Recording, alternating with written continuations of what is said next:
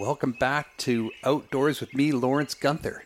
Today we're going to hear about paddle sports safety and the explosion of interest in paddle sports. I don't think it's just paddle boards either. I think in general, kayaks and canoes, paddle boards for sure, and even rowboats. Let's not forget the rowboat. We've got a special visit to Garnsey's Feral Acres, where he takes in farm animals that are injured or abandoned. This will be our first of a 3-part series on Garnsey's Feral Acres. I've got some tips on paddle sports and some reflections on staying safe.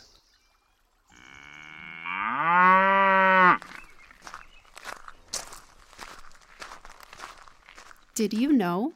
Hey, Lilly. Hi. Hey, I noticed at Costco the other day you were admiring the blow-up paddle boards again. Still eager to be able to walk on water, are you? Yeah, no, the paddle boards are, honestly, it's just an excuse to spend more time out in the water. What about safety on the water? Do you have some information to share on how to stay safe? Well, because of the pandemic, they saw like record numbers of people trying out paddle boards for the first time or any paddle sport. So this includes like anything from canoes, kayaks, paddle boards, paddle boats, and rowing, which I know you really like. They're all fun to do, and they're good for your physical and mental health. But they're also like they come with risks. It's why there was a surge in accidents that went along with growth in paddle sport popularity. So Lilly, what exactly caused the surge in accidents and fatalities? Well, lack of safety training and experience was, the main reason. So according to the Coast Guard data, 74.6% who died in paddling accidents had less than 100 hours experience in the activity, and 38.8% had less than 10 hours experience. Wow. So paddle sports-related fatalities accounted for more than 26% of all boating-related fatalities in 2020. And there's a lot of boats on the water, so that's not exactly even, with regular boating. That's making paddle sports seems a little more dangerous. But why are paddle sports growing in popularity, knowing that they're a little riskier than just going out in a boat? Well, okay, according to the chair of the board of directors of the American Canoe Association, people are drawn to paddle sports because it's fun and it's accessible and it's cheap. So it's easy to get your craft to the water. You don't need a license, no marina fees, no fuel. And, it's good exercise. Boats, you need to have access to a boat and a license to drive it. You forgot to mention one important thing, Lilly. It's also a great way to go fishing. Oh, yeah, no. According to a review of fatality and related accident sports, most accidents happen in flat water. Wow. When there are no waves due to people simply falling overboard or capsizing, which is when the watercraft flips over. Untrained paddlers usually don't know how to get back in once they've fallen out, aren't wearing a life jacket, and aren't prepared for cold water exposure. Yeah, hypothermia, a lot of people think it's instant, but in reality, you can live for about an hour in really cold water. But after 20 minutes, you don't have the dexterity or the strength to either pull yourself back into a boat or even swim to shore. So, yeah, the first 20 minutes are crucial if you're going to save yourself. Otherwise, you're just hanging on after that. And that's when the life jacket comes in super handy. Yeah, another problem is that many paddlers, they don't consider themselves boaters. They don't realize they're required by law to obey navigation rules and carry the required safety equipment for their size and type of vessel. So things like a whistle, a bailing bucket, a throw rope, and a flashlight, you have to always be carried in a canoe or kayak. Do you have some other tips that people should follow before heading out on the water, Lilly? Experts recommend the following safety tips to help paddlers reduce risks. So 1, seek safety training. 2, wear a life jacket. 85% of all paddle sports drowning victims were not wearing a life jacket. 3, be prepared to get wet. So dress appropriately for the conditions, including the possibility of cold water exposure. So compared to other types of boating, in paddle sports, you're more likely to end up in the water. Paddlers always say we're all in between swims.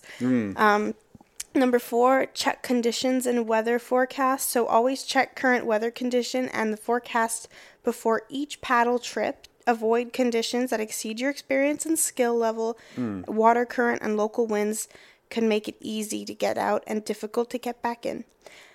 5 is file a float plan. So share a simple float plan with friends and family and include your anticipated departure and return times and locations. So ask them to alert authorities if you're not back on time. Number 6, always paddle sober. Alcohol has long been the leading known contributor factor in fatal boat accidents. Safe paddling requires clear thinking and good decision making, so don't drink and paddle. Good suggestions for sure, Lily. Thanks for all this. Now let's get to our visit with Jeff Garnsey at Garnsey's Feral Acres. And that was fun, eh? I'd go back every week if I could. Oh, I tell you, this is an amazing man who's retired from the U.S. Navy. He was a commander aboard a U.S. nuclear submarine. He is a fishing guide on the St. Lawrence River, which is how I met Jeff Garnsey. And then last January, at the Save the River annual general meeting, Jeff was showing you his Instagram posts and all the pictures of his farm animal rescues that he's been doing. And and I thought, oh my goodness, we have to come and visit as soon as it warms up. So off we went, and what an experience! It was amazing. It was so fun. Like, Mom wanted a career change. Yeah, we almost left her there. Yeah, you almost left me there. I was very glad to stay there. Well, this is part 1 of a 3-part series featuring Jeff Garnsey and the Garnsey Feral Acres. Outdoor adventures.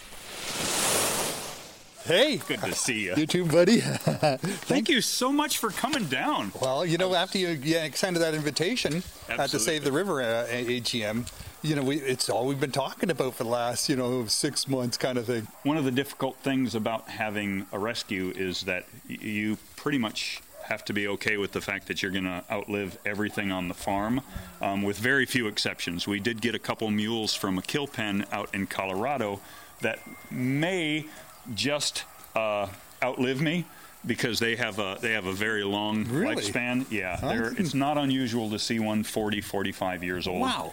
Yeah. So, and they were 7 and 9 when they came to us. Jeff, how long have you been operating Garnsey's Feral Acres? We actually got our not-for-profit status in 2017. Okay. But the actual rescuing animals goes much further back than that, as far back as at least since I retired in 2009. Yeah. And it wasn't anything that I planned. This entire place is nothing that I planned.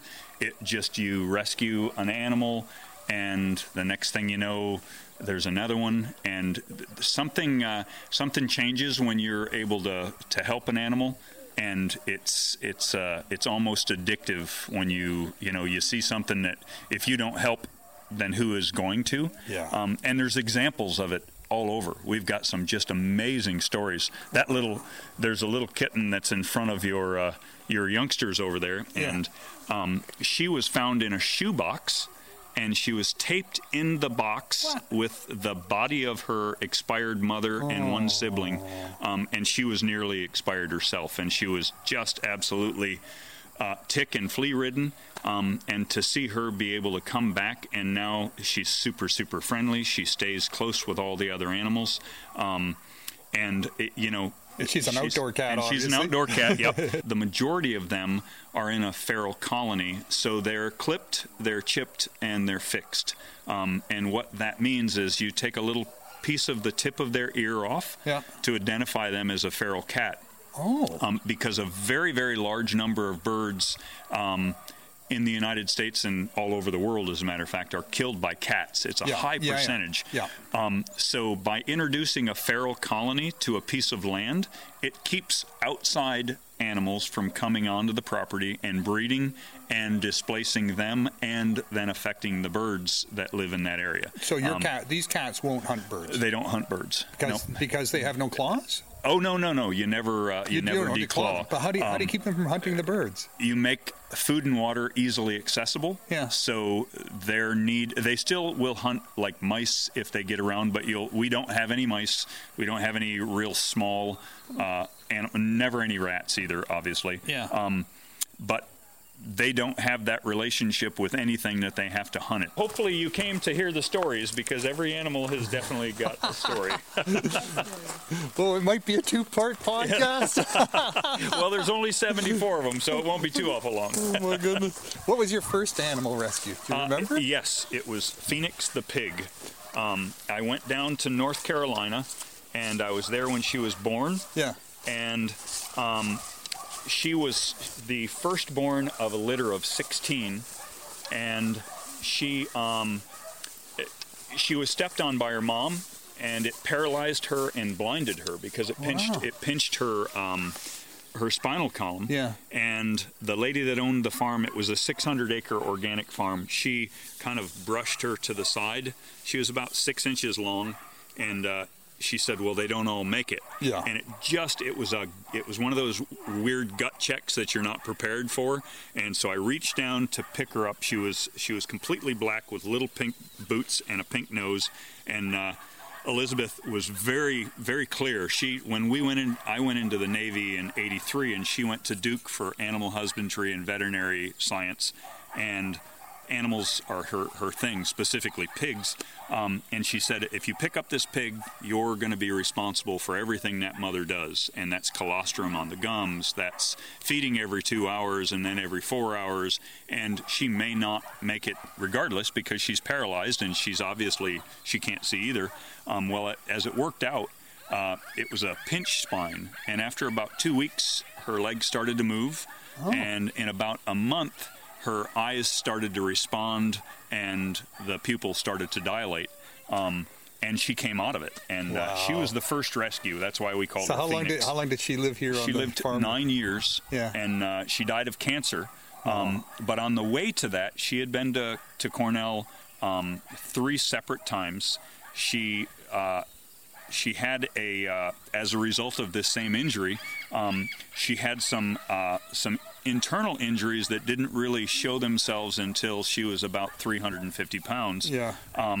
And so she had to go to Cornell for surgery, and she was very close to being septic, and everybody locally said, nope, she's not going to make it. And so I just keep expanding the circle until I found Cornell, who coincidentally is the #1 pig hospital in the country. You've been there a few times since, I know. Dozens and dozens of times, yes. So when we got her down there, she had a 17-pound tumor in her uterus that had just really been causing some problems. And they did the surgery, but everything that they biopsied around it was hot. So it was just a matter of time when the cancer would come back. Yeah.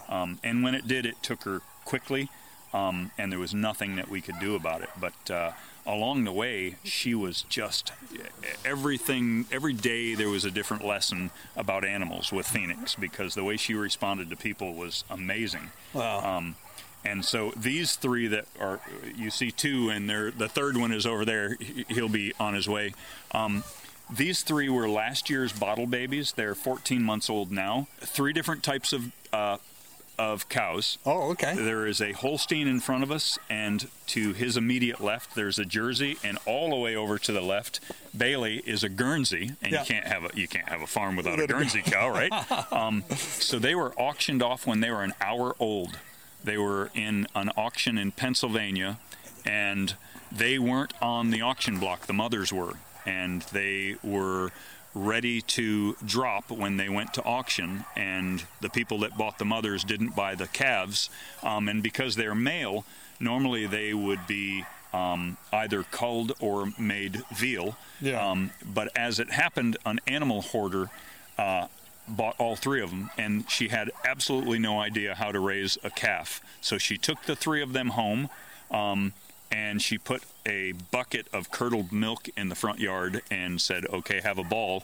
And within a very few hours of getting to her house, they had scours, which anything that goes in the mouth comes out the opposite end very quickly. Wow. With some real pressure behind it. Yeah. And they started to really show signs that they were not going to make it. And as a result of a couple phone calls from some concerned folks about how many animals this lady had, she was convinced that the smart thing to do would be to give them up.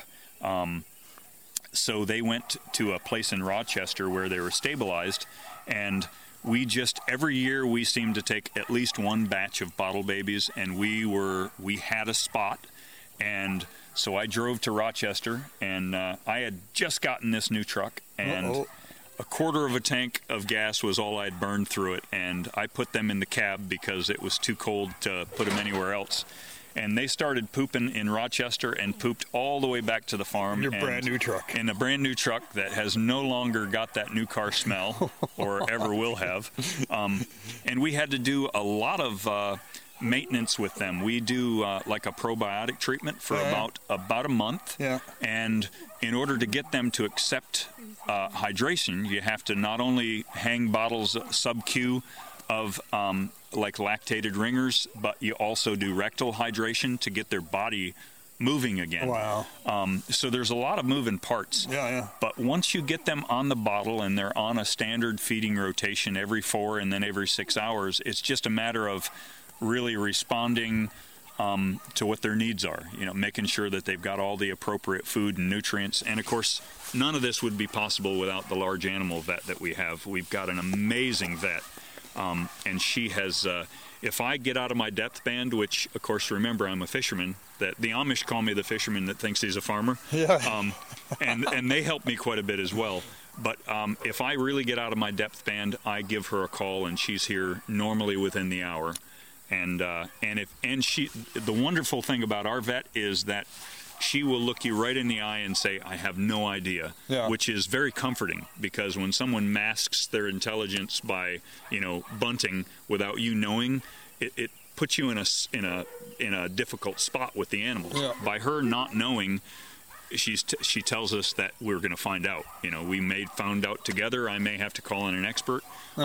And several times we've ended up in Cornell because we were just out of our depth band or our ability to help.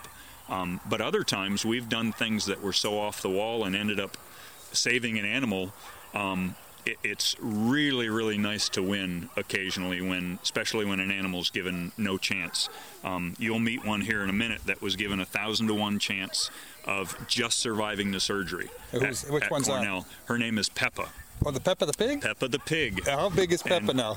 Peppa is almost 80 pounds. Yeah. But she was 2 days old when we rescued her, and she was 2.5 pounds. And I don't know how familiar you are with bones, but on a leg there's a femur, and below that there's a fib, and then a tib.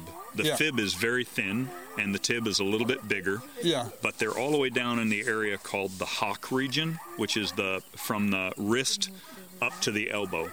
And she had multiple fractures and dislocations of the fib and tib. Wow. And she was 2 days old.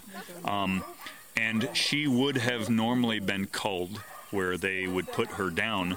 And you can't make this stuff up. She had 9 kids, this lady that had this pig farm. Yeah.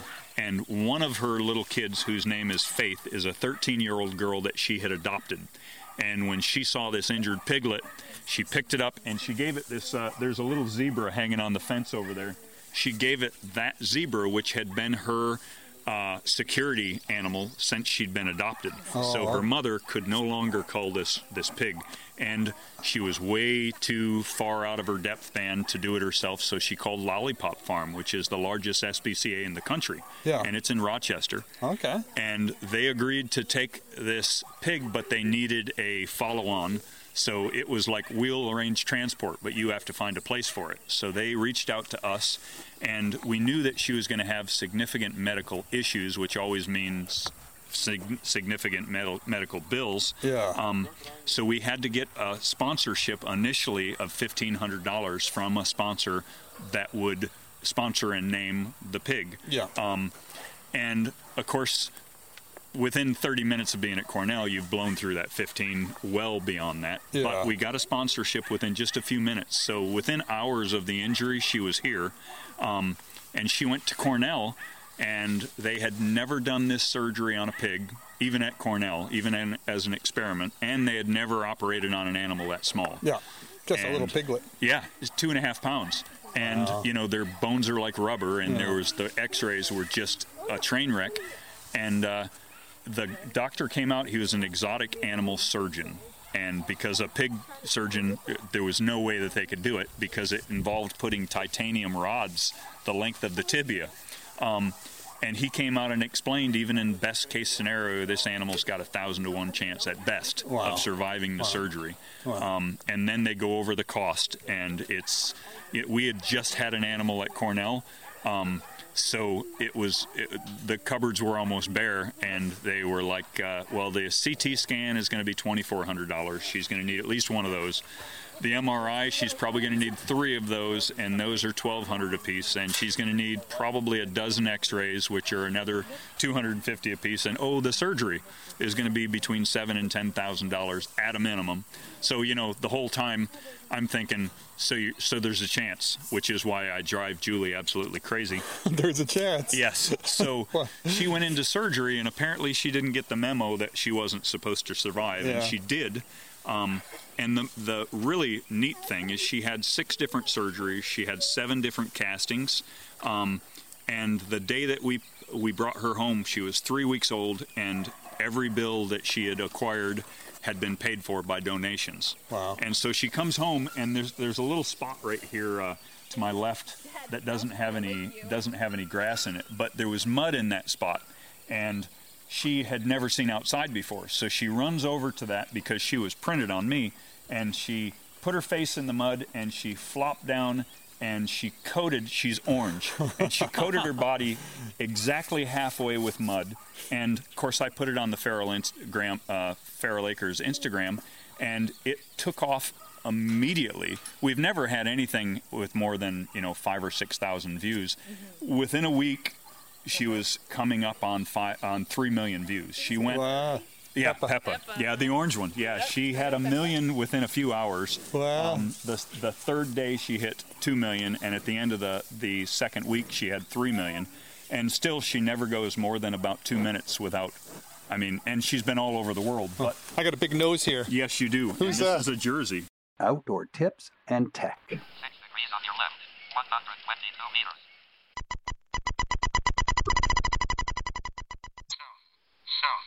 Southeast. The hardest thing when you're out on the water, paddling, whatever it is, a canoe, a kayak, a paddleboard, is just going in a straight line, right? These boats move around. A lot of it depends on how many keels are underneath the boat. So yoga paddle boards have no keels. So really you're just standing on a flat bottom mat that's rigid. So when you start paddling, it can just spin around, no problem. Whitewater canoes have no keels, so that allows you when you're going down the river to make quick turns and adjustments to avoid rocks. Same with kayaks. But if you're going to go straight on the water and you want to just paddle, get a boat that has a keel. Even a single keel, a line from the front of the boat to the back of the boat, or some rudders that drop down and are fixed in position in the straight ahead position in your kayak or your paddleboard can make a big difference on going straight. They also make like sea kayaks that have a rudder at the back that you control with your feet. So you can paddle all you want and control your direction with your feet, left, right, left, right. I use a kayak myself that has a rudder on the back, but I control it with one hand. So how do I paddle with just one hand with the other hand? I don't. I use a set of pedals that fit into my Hobie Cat kayak. So I'm pedaling my kayak, which is much quieter, I find, than paddling. And then I can control the direction of my kayak with the one hand on the lever that controls the rudder at the back of the kayak, which leaves my other hand free to hold a fishing rod. Hey, that's super important. But, not everyone wants to fish when they're out on the water.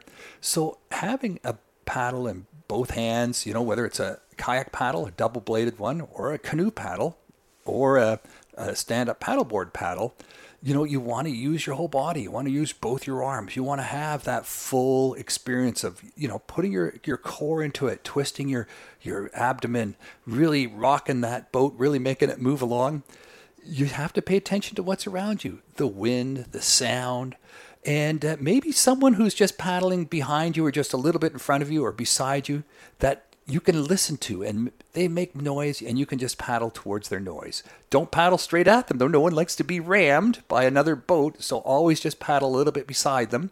And if you can keep your ears, pinned on their location, even if they stop, by the time you figure that out, you'll coast up beside them. It does take some keen listening skills, and if you want to enhance that, attach some sort of bell to the back of their boat, something that makes a little bit of noise, or just ask them to sing a song while they're paddling. I often do that. I said, hey, just whistle or sing a song if you notice I'm going off track a little bit, or just call me. And I don't want to be called like, hey, Lawrence, you're heading for Newfoundland. That's the last thing I want to hear. Not that I don't want to go to Newfoundland. I just don't want to be out there paddling in the middle of the ocean. Been there, done that.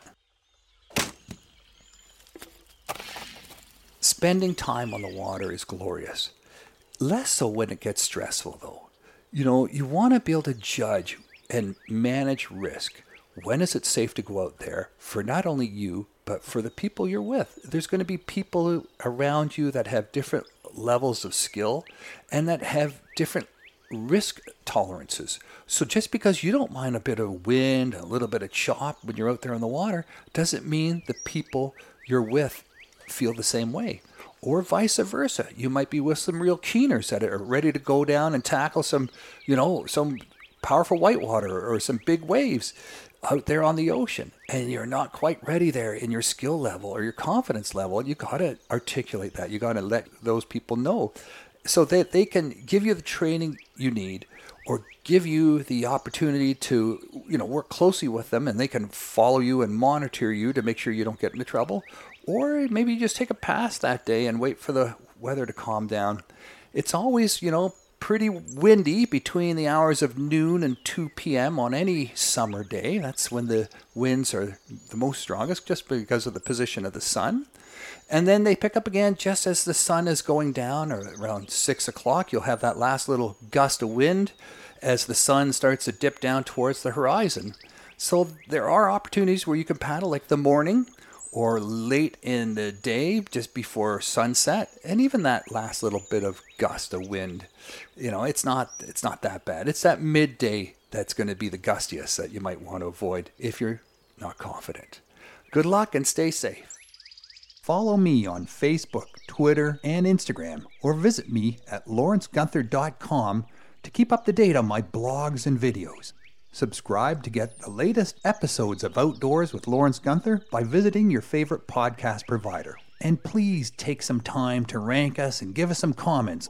Send me your feedback, suggestions, and questions on email at feedback@ami.ca or on Twitter @AMI Audio.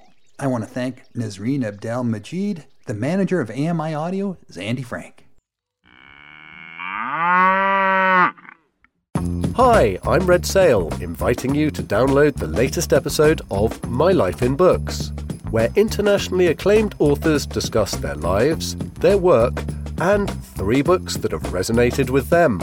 That's My Life in Books, available wherever you get your AMI podcasts.